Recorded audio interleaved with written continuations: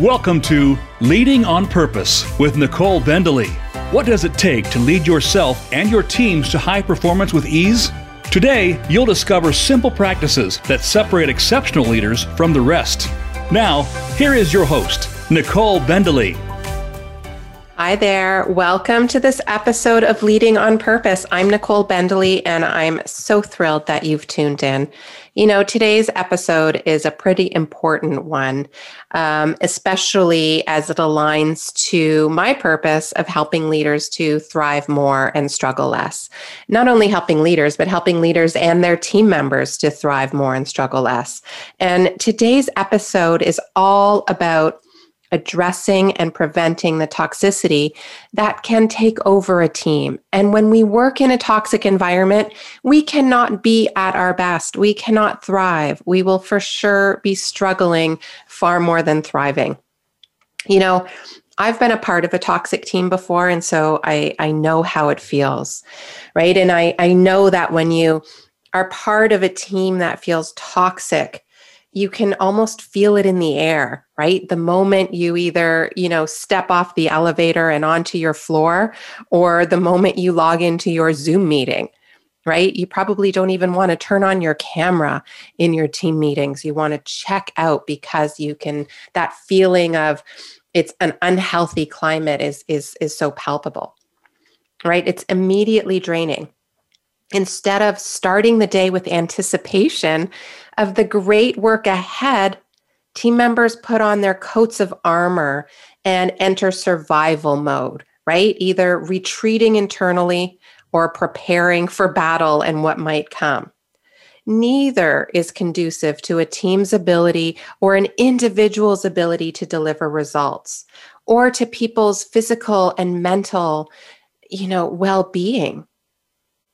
I've been, as I said, a member of a toxic team, and I know firsthand how draining it can be and how powerless you can feel as a team member or even as a leader, to the point where I chose to actually leave the team because I felt as though I couldn't help and contribute to changing things around. And, whenever I coach a leader whose team is in crisis, and I don't use that word lightly. I don't use the word crisis lightly. If your team is toxic, it's in crisis, full stop. And when I talk to leaders who are struggling with this, struggling with teams who are not experiencing a high degree of trust and respect, where there may be bullying, for example, or a lot of gossip, or just overwhelm, and people are not showing up as their best selves, which is creating a high degree of tension. I hear a combination of frustration and anxiety in the leaders that I talk to. Statements like, I have no idea how to handle this.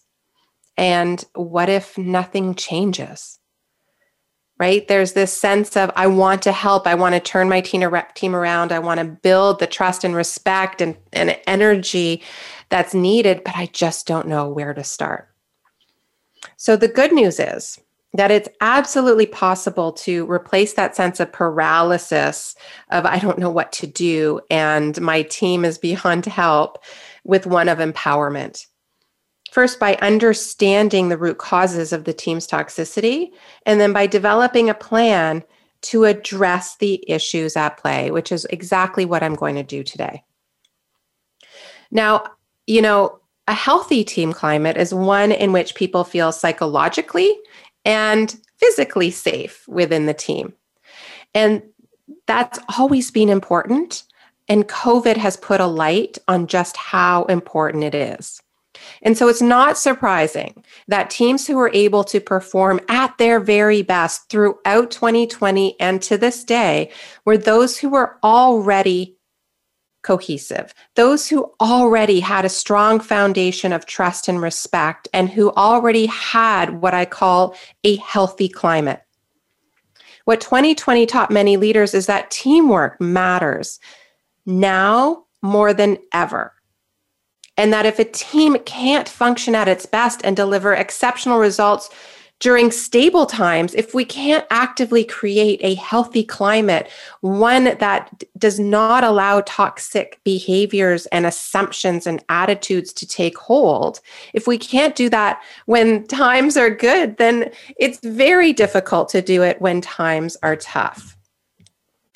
And so, that's what we're going to do today. We're going to weed out those drivers of toxicity and look at how to prevent them or address them effectively when toxicity does arise. But before we do that, let's talk about what a toxic environment feels like and looks like. I refer to it as a cold climate versus a warm climate.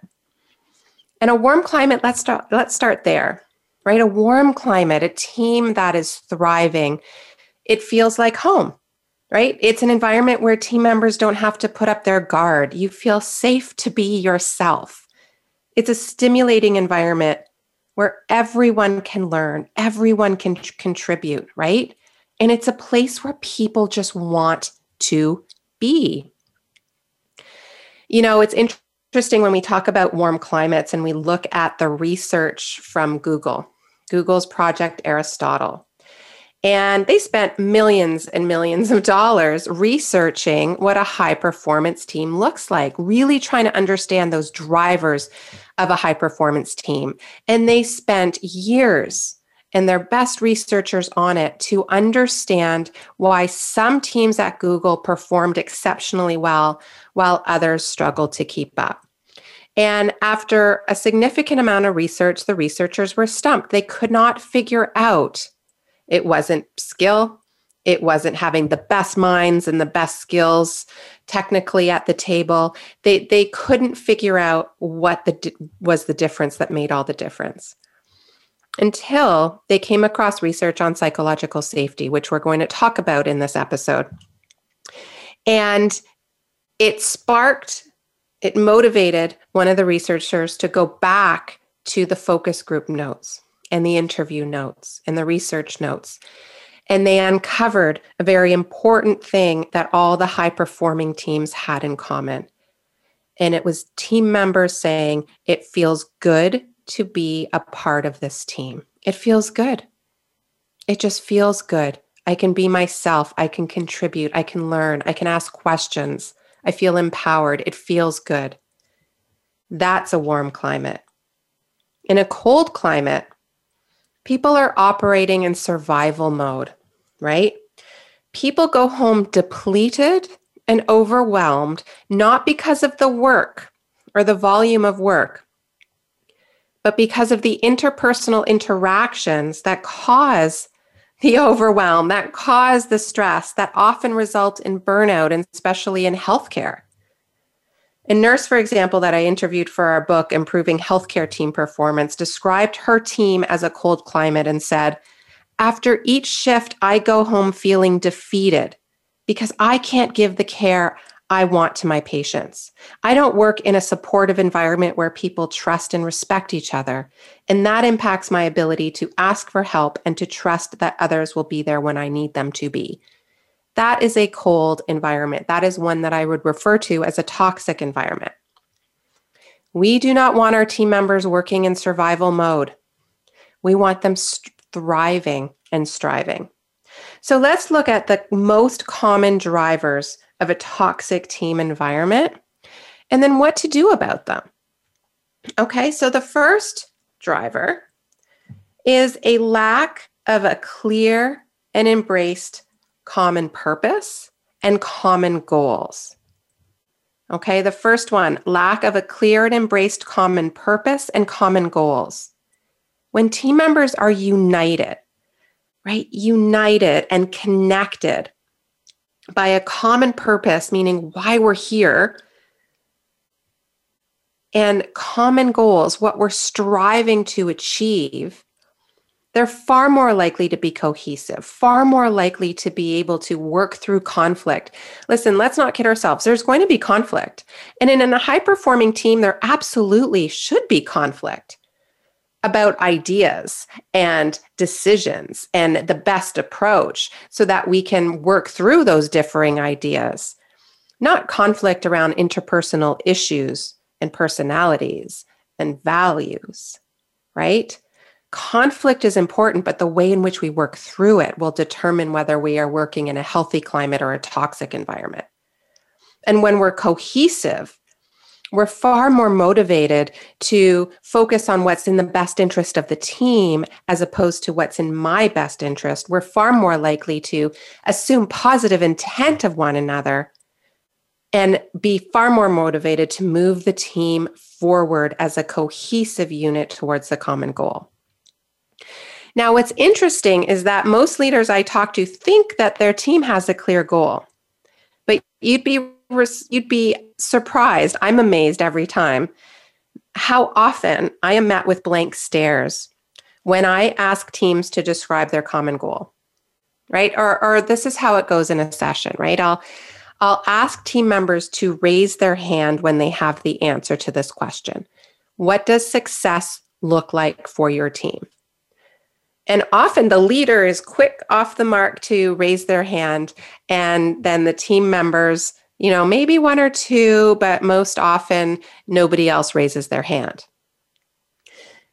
That's just the start, though, is getting clear on what the common goal is, what we're absolutely here to achieve. That's only the beginning. Connecting team members in a meaningful way to that goal and to their purpose every day is essential to combating toxicity. Too often, teams are solely focused on those key performance indicators, right?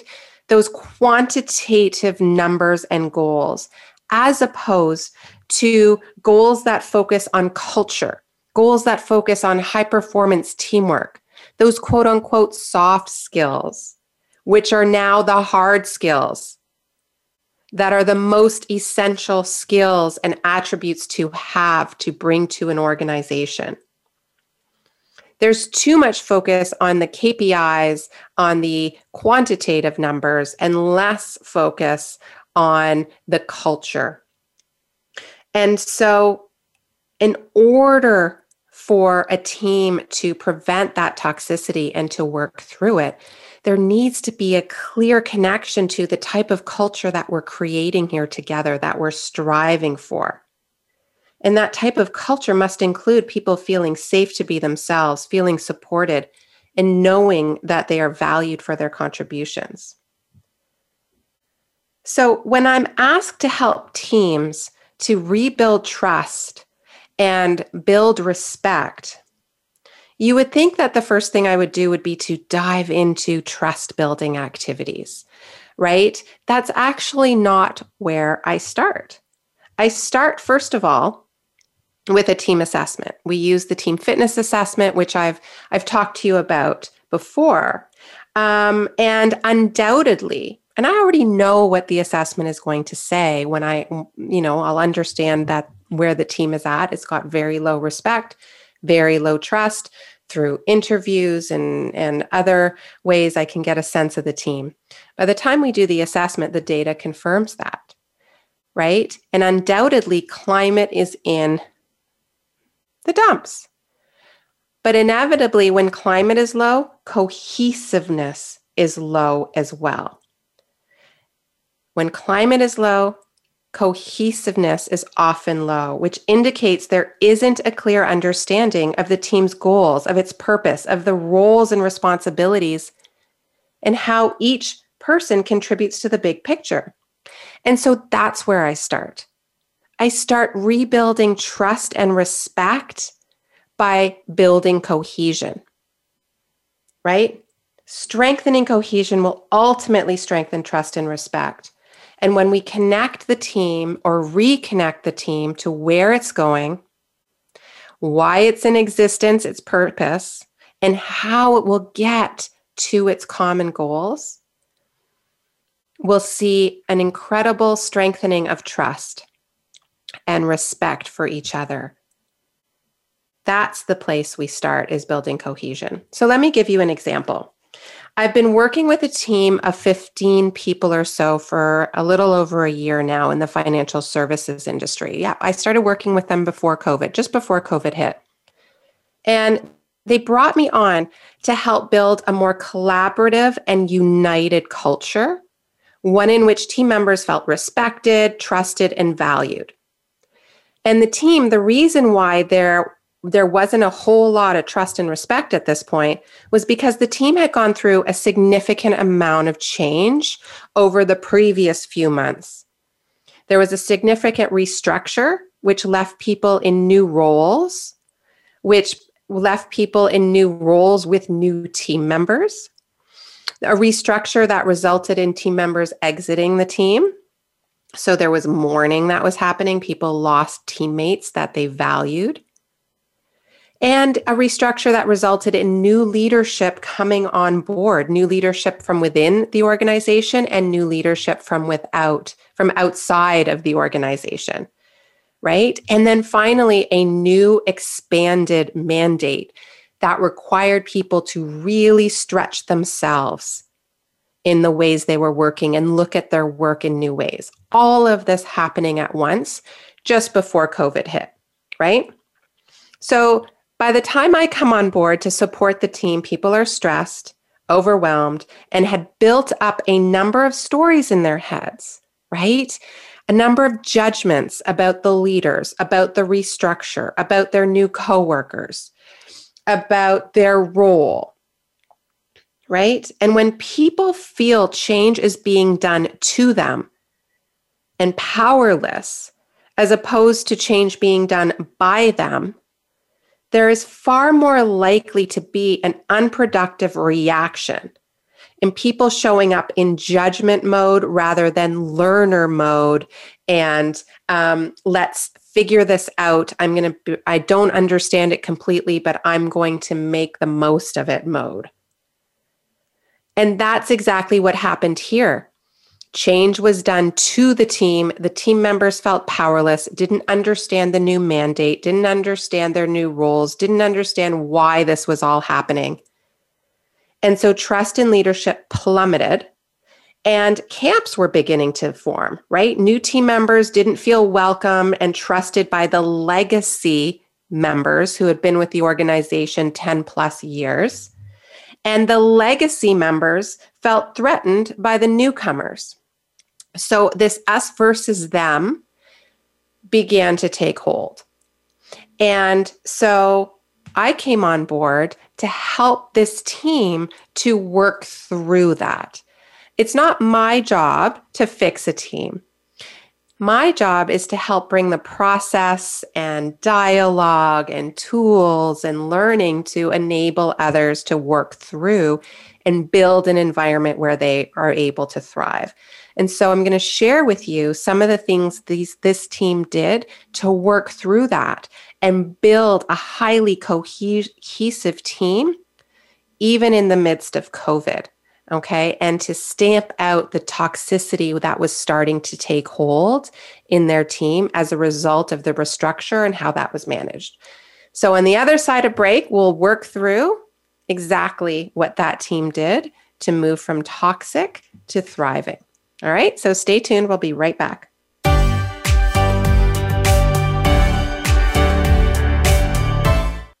Become our friend on Facebook. Post your thoughts about our shows and network on our timeline. Visit facebook.com/Voice America. One of the many things this past year made clear is that the world of work has been forever changed, and it is especially evident in the way leaders must now lead if they want the best from their people. At the Waterstone Culture Institute, we provide leaders with the tools and practices most essential to high-performing teams and cultures. Discover the 3 things the most effective leaders will do in 2021 with our free webinar. Visit waterstonehc.com/culture webinar and watch it today. It's time to serve, learn, change the world. Tune in each week for the power of young people to change the world, hosted by NYLC CEO Amy Mewers. The program is a forum for both young people and the adults who love and support them. We make connections with others through stories of change, partnership, and new perspectives of issues facing the world today. Be sure to join us every Thursday at 6 p.m. Eastern Time and 3 p.m. Pacific Time, or anytime on demand on the Voice America Empowerment Channel. It's your world. Motivate, change, succeed. VoiceAmericaEmpowerment.com.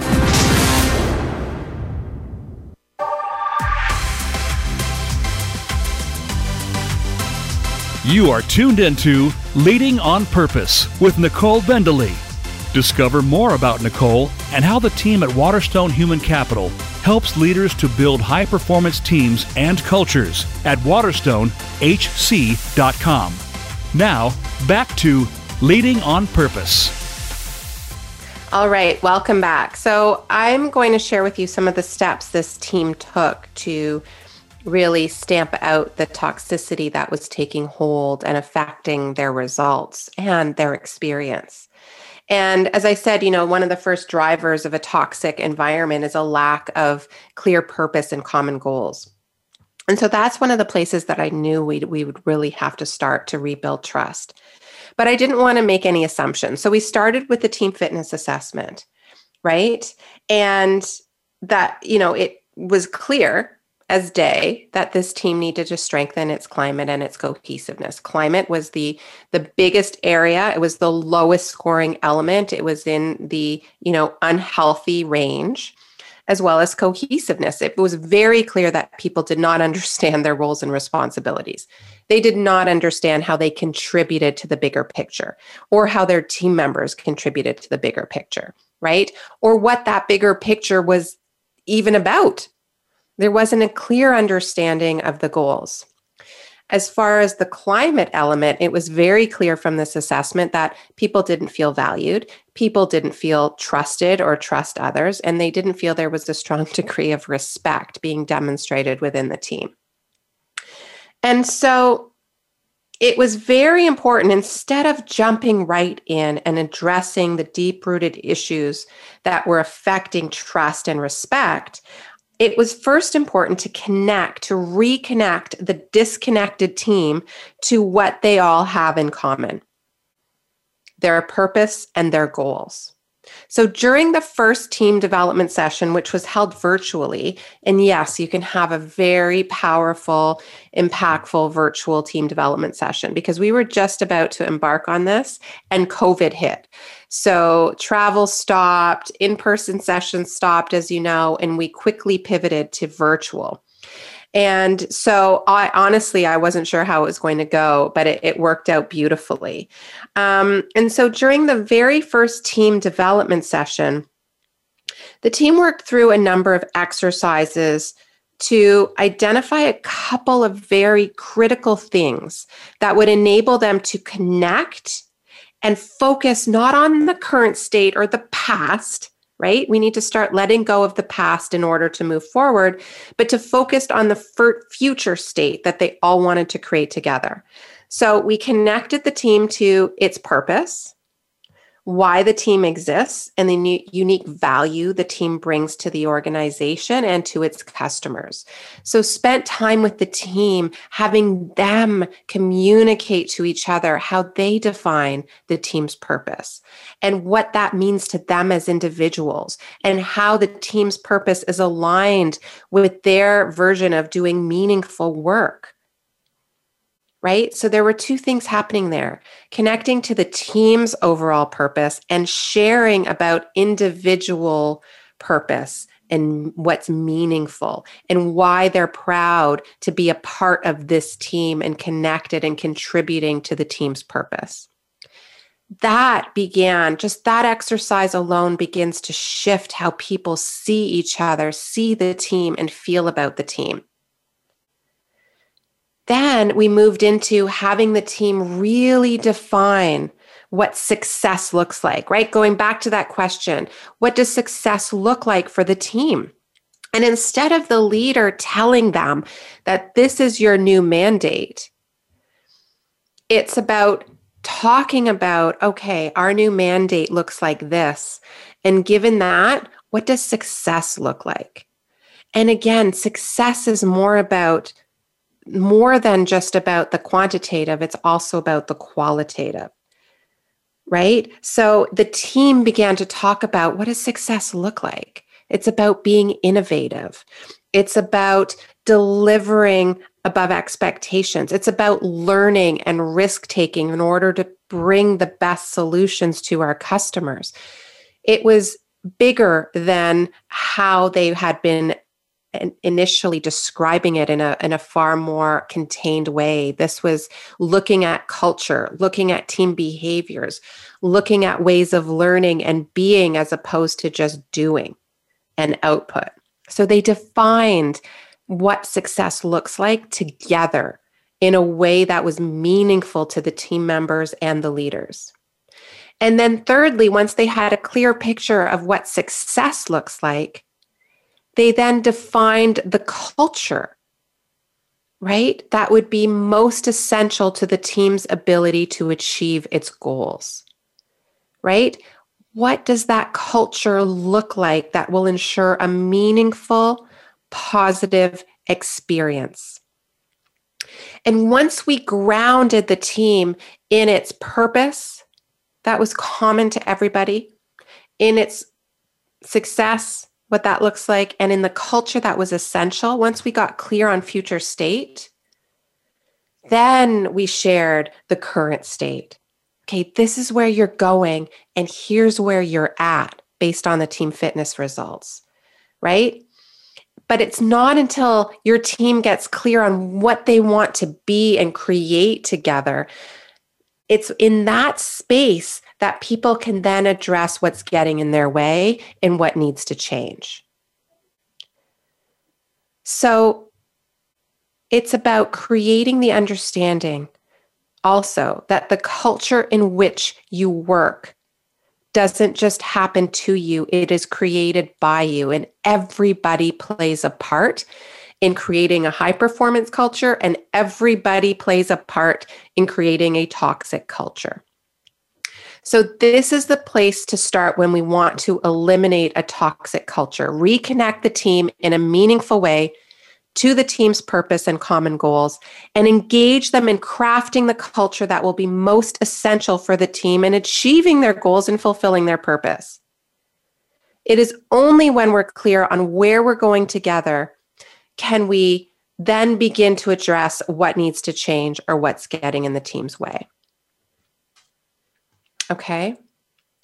So at this point, before we jump into the next driver, I want to introduce you to one of my favorite models and tools. It's actually just occurred to me that I think this would be really helpful to you.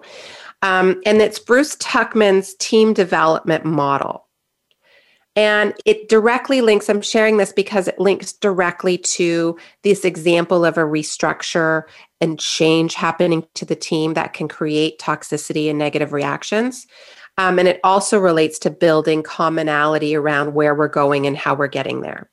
And so Bruce Tuckman's model states that every team will go through 5 distinct phases or stages: forming, storming, norming, performing, and adjourning. And I'm going to walk through each, except for adjourning, at a high level, because the way in which a team forms, the first phase, will have a direct impact on its ability to create and sustain a healthy team climate in which toxicity is not tolerated. It's addressed and minimized and eliminated. Okay? And that forming stage, so using that team in the financial services industry that I was talking to you about, let's say that team was in the norming phase of the team development cycle when they did the restructure. Whenever you add a team member or remove a team member, that team goes right back to forming, the first stage. Even if you were in performing and working at your very best, when you add or remove or change roles, that moves your team back to forming, back to square one, because the dynamics have changed. The rules of the game have changed. And we need to reform.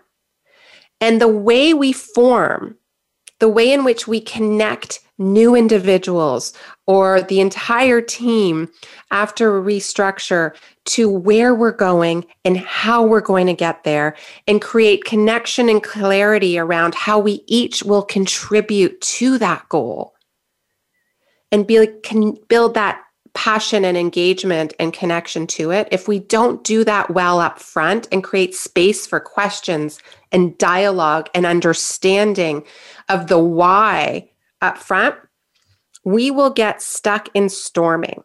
And that's where this team was. There wasn't enough time to form an understanding why the restructure happened, why we're bringing on new team members, why roles changed, why we have a new mandate, what that means, what strengths we already bring, how we're going to leverage those great strengths, how we're going to need to stretch ourselves, and how we'll be supported in doing that, and inviting input and commitments and participation in the reaching or defining of those goals. That wasn't done up front. And so as a result, the team got stuck in storming, where there was tension and misunderstanding and assumptions and frustrations. Well, that used to be the way we did it, and it was just fine. And now suddenly we need to do it this way? What does that mean? And why are we changing? It was working perfectly well. And I used to do this job, but now Sally's doing my job and she's no better at it than me. I don't understand why I was moved over here. And I have no trust for these new leaders. They weren't working in this organization. They don't know how things work around here, right? That's storming. And storming is essential to learning how to work through conflict together. But the storming will be too deep, very deep and extended if forming doesn't happen well. And the conflict will be more likely around interpersonal issues in storming than issues around lack of understanding and clarity. Okay? So the way in which you form is essential. It will impact the way you storm and move through into norming, which is important, where group norms come into play, and the way you form and getting clear on those values and best practices up front and what we stand for and the culture we're striving for and creating together. When you're clear up front on what that culture looks like and those expectations look like of one another and how each other prefers to work and communicate and you work through that together in forming, you're going to norm around productive behaviors. You're going to norm around the culture that you want to create, as opposed to norming around unproductive behaviors. And then you'll be able to move through to performing, because you'll have that foundation from which to launch from. All right. So the way you form and get clear on your culture and your goals and your roles and how each of you contribute is essential to preventing toxicity. And when you notice toxicity, if something happens and you move back to storming and it's unhealthy, the way to work through that is to go back to forming and reconnect to your purpose, reconnect to your goals, reconnect to your roles and responsibilities, build understanding of each other, etc. Okay, it's a very powerful model. And it brings us to the next driver of a toxic environment, which is a lack of accountability and a lack of connection to team values. So I have a question for you. When was the last time you and your team talked about your team's values and the best practices that must show up consistently? When was the last time you gave informal or formal feedback to a team member about a specific behavior or contribution, whether positive or constructive? The answer I'm looking for is today. I ask these questions because there really is no such thing as a void. If you and your team members ignore toxic behaviors and don't actively feed the culture with the behaviors and attitudes that drive a healthy climate, the void will be filled with unproductive behaviors and attitudes that stymie, disrupt, and create dangerous flaws in the fabric of the team. So let's go back to the example of the financial services team. Once the team spent time reconnecting to purpose and where they wanted to go, we created space for everyone to safely clarify expectations of one another. Okay, so they know where they wanted to go. They knew where they wanted to go as far as success and culture. They knew what their current state was from their team fitness assessment. They knew what was working and what wasn't, what needed to change. And so now was the time to clarify how we're going to go about changing what we as each individual need from one another in order to create a healthier, high-performing climate or culture. And so they clarified expectations. What they believed, each person believed needed to change or improve or be more consistently present in order to create the trust, respect, and culture needed. So this is where we introduced one of my favorite and the most powerful tools in a leader's and team's arsenal is team agreements, right? Team agreements define the behaviors and practices that team members believe are most essential to a team's ability to build a high-performance culture and achieve success. And team agreements aren't just a list of rules. They are visible behaviors and practices that are currently not showing up consistently within a team and that are identified by your team members. So, for example, we created a process for team members to complete of this financial services team, the sentence. In order to actively build a healthy, high-performance culture, we need to do what? And we used, what did we use? We used Mentimeter. Okay, if you're not familiar with Mentimeter, check it out, mentimeter.com. And it's a way to gather feedback anonymously in real time. And so we used Mentimeter, and they came up with a whole list anonymously of things that needed to change. So for example, we agree to have a zero tolerance for gossip because gossip for this team was too much. It was a lot. We agree to spend time getting to know each other better. Other examples were around, we assume positive intent. We need to just assume positive intent of each other. We might approach things differently. We may not always bring the best tone, but let's just assume we're all in this for the right reasons and we want the best for the team and the organization. Other ideas were about, we need to share more information. I have no idea, what this other team is doing and what their role is.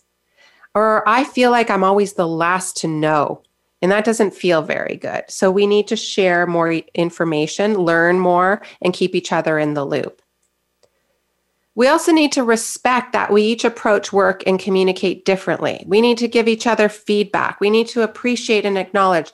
There were a whole bunch of things that the team members had identified needed to improve at the very visible behavior level, right? These weren't just general things. They were visible behaviors that were missing within the team.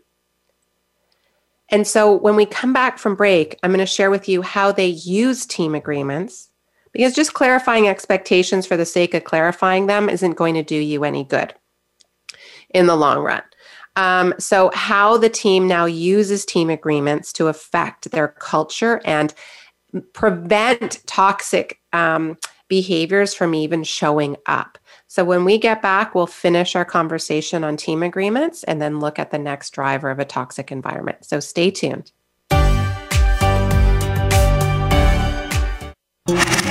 Voice America is on your favorite smart speaker. If you have Alexa or Google Home, go ahead and give us a try. Hey Alexa, play Finding Your Frequency podcast on TuneIn. One of the many things this past year made clear is that the world of work has been forever changed, and it is especially evident in the way leaders must now lead if they want the best from their people. At the Waterstone Culture Institute, we provide leaders with the tools and practices most essential to high-performing teams and cultures. Discover the 3 things the most effective leaders will do in 2021 with our free webinar. Visit waterstonehc.com/culture webinar and watch it today. Things Worth Considering, featuring host Gord Riddell and Alexia Georgiousis, is a program that's all about connections. The connections we make with our families, our workplaces, friends, and others around us. It's also about connections to ourself, spirit, feelings, and stories. Let us connect with you each week to explore who we are and what we can be moving forward. We can overcome the obstacles that stand in our way. Things Worth Considering airs live every Thursday at 8 p.m. Eastern Time, 5 p.m. Pacific Time on Voice America Empowerment. It's your world. Motivate, change, succeed. VoiceAmericaEmpowerment.com.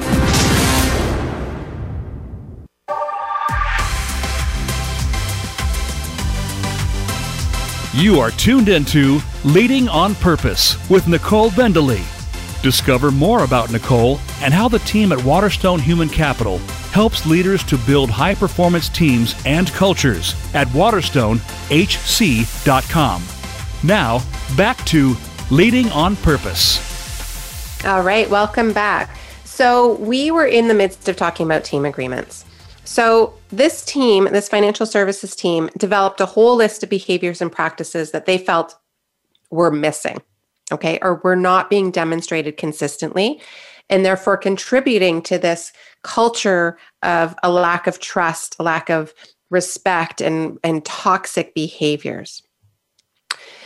And so we worked through, we talked about all of the behaviors and practices, and then had the team vote on which ones were most important for the team to focus on and commit to right away, right?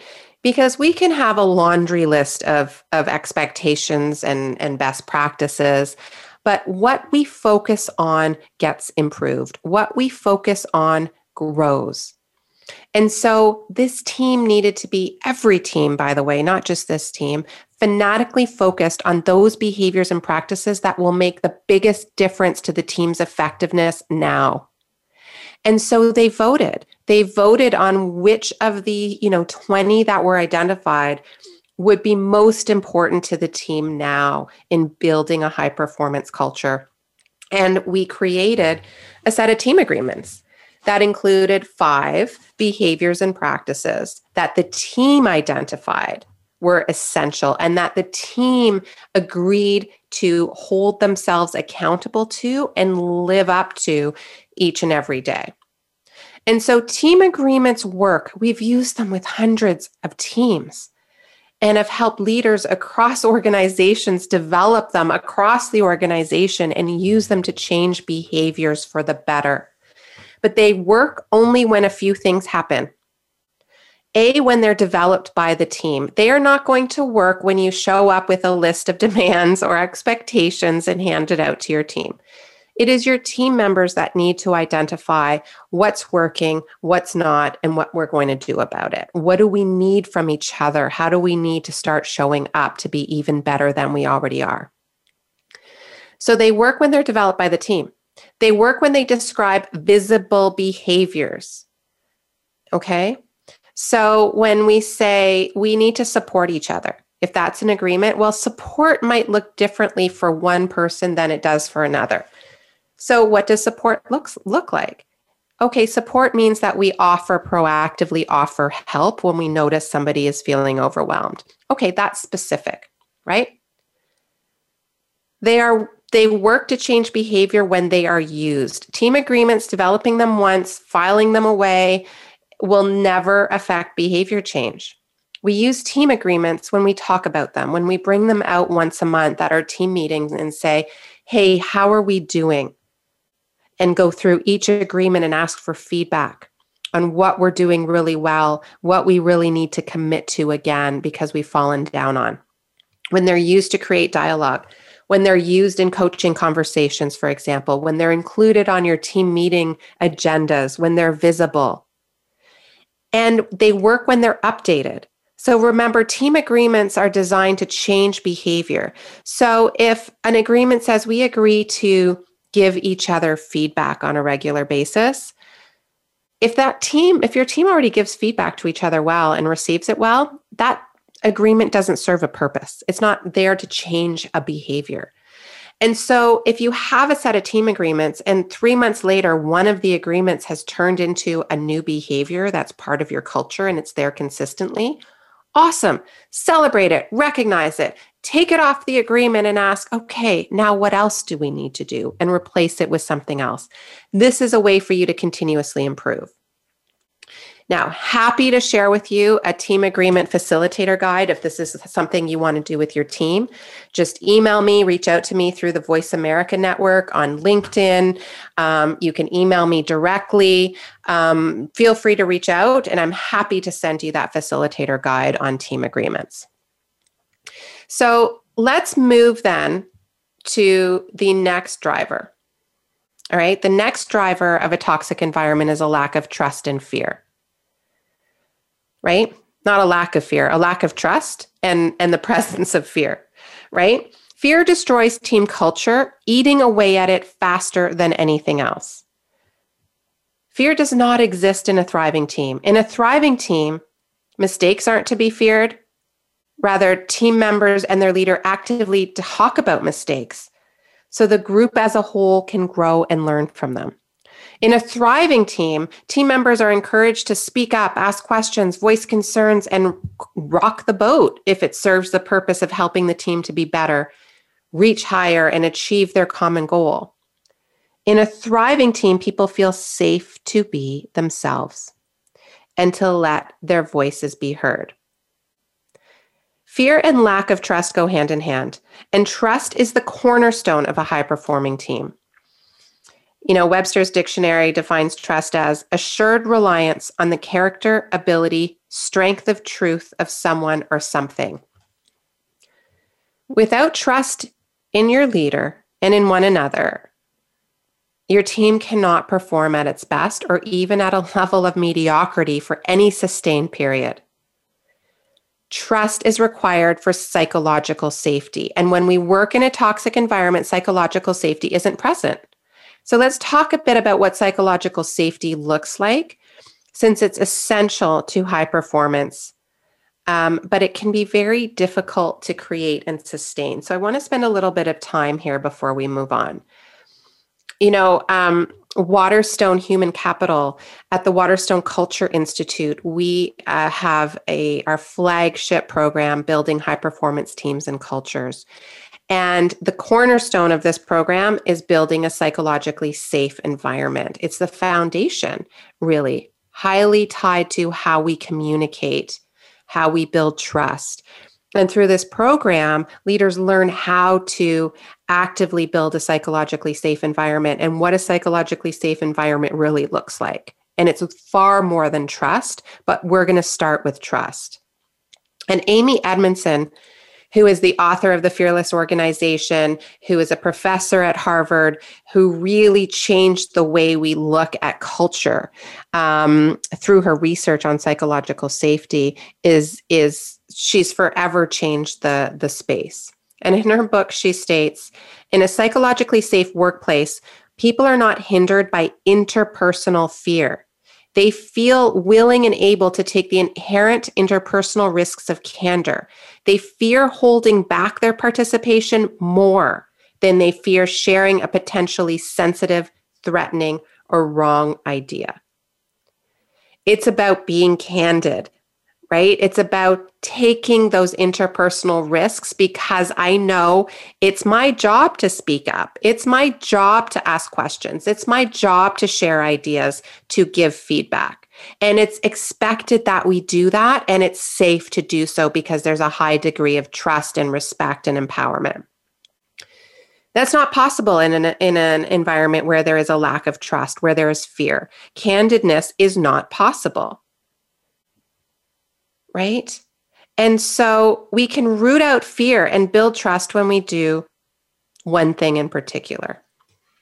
When we show we care about one another, and we can show we care, we are less likely to create a toxic environment and to behave in ways that make people feel less than or result in gossip or camps or bullying when we care about each other. And we care about each other more when we understand and get to know each other, which brings me back to the financial services team, right? The next part was just about that. Was about caring about each other, about seeing each other as human beings and not as human doings, seeing each other as people and not as the roles we play in the team, right?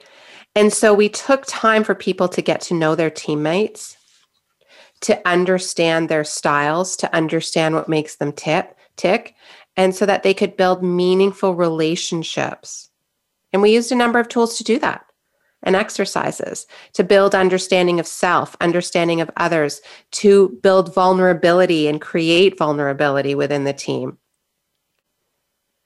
We use DISC profiles, right? So people could understand themselves and how other people work. We used exercises that allowed people to express themselves and share parts of their lives that they may otherwise not have shared, but adds to the complete picture of who a person is and what makes, what creates and influences them, and the history that they bring and the experiences they bring behind your computer screen or outside of your job description. And so just that act alone, after we took time to build understanding of where we're going and why, and the culture we're creating, and connected to that future state, and built excitement and clarified expectations, then people really began to get to know each other on a different level. And that enabled the walls to come down. That enabled people to start seeing each other differently, seeking to understand each other. And like I said, bringing down those walls where people truly cared about getting to know each other and cared about each other as people. And when there's a care, when there's a desire to care for one another, toxicity can't thrive. It just cannot survive in a caring environment. And so the final driver of a toxic environment is lack of recognition and appreciation, right? There's nothing more damaging to morale than when a team feels like their contributions don't matter. When what people are craving most right now, and I keep saying this, is to be seen, to be heard, to be understood and appreciated for the significant amount of effort it is now taking to get the job done than it did pre-COVID. And people need fuel to stay motivated. People need fuel to show up at their best, to contribute. And the energy that carries people the farthest comes from knowing their contributions are making a difference. William James said, the deepest principle of human nature is a craving to be appreciated. And when leaders take the lead in acknowledging and appreciating their team members' positive contributions on a regular basis, they promote the importance of focusing on the unique strengths each team member brings, which in turn brings team morale and appreciation for one another. And when we have appreciation for one another and care about each other and are actively contributing and connected to the culture that we want to create together, toxicity cannot thrive. And again, in the Building High Performance Teams and Cultures program, leaders learn how to build a system of appreciation that's meaningful to each person. And just to bring this back to the financial services team, I'm so proud of them. They worked hard over a period of 6 months, and they still work hard. They're fanatically focused on building a culture of high performance in a healthy climate. And their team fitness results show that their work is paying off. We've seen incredible improvement in their climate, in their cohesiveness, in their shared leadership and change compatibility. Those 4 areas alone skyrocketed with their great work. So we just reviewed the 4 drivers of a toxic environment. Where to start? Start by resetting. Start by bringing your team back together to reconnect to your purpose, to your goals that you want to achieve together, and to clarifying that culture that you all want to create together. That's the place to start. And as a leader, my hope for you is that you will commit to this process of building cohesion, building and sustaining a team climate, because it is delicate. It's not something that you can do once and forget about. The type of dialogue that's needed and the connections that are needed now is more important than ever in a time where we're feeling disconnected. So my hope is that you'll bring your team together, whether you have a toxic environment or not, reconnect to why you do what you do as a team, to where you're going and how you're going to get there together, and show appreciation and recognition for each other along the way. and build the open dialogue and care and vulnerability that's so needed to go along our journey today in this fairly fractured, disconnected work environment that we're all in. All right. So I wish you all the very best. And again, feel free to reach out to me should you want your team agreements facilitator guide or have any questions on how to build a high performance culture. Until next time, I wish you all the best.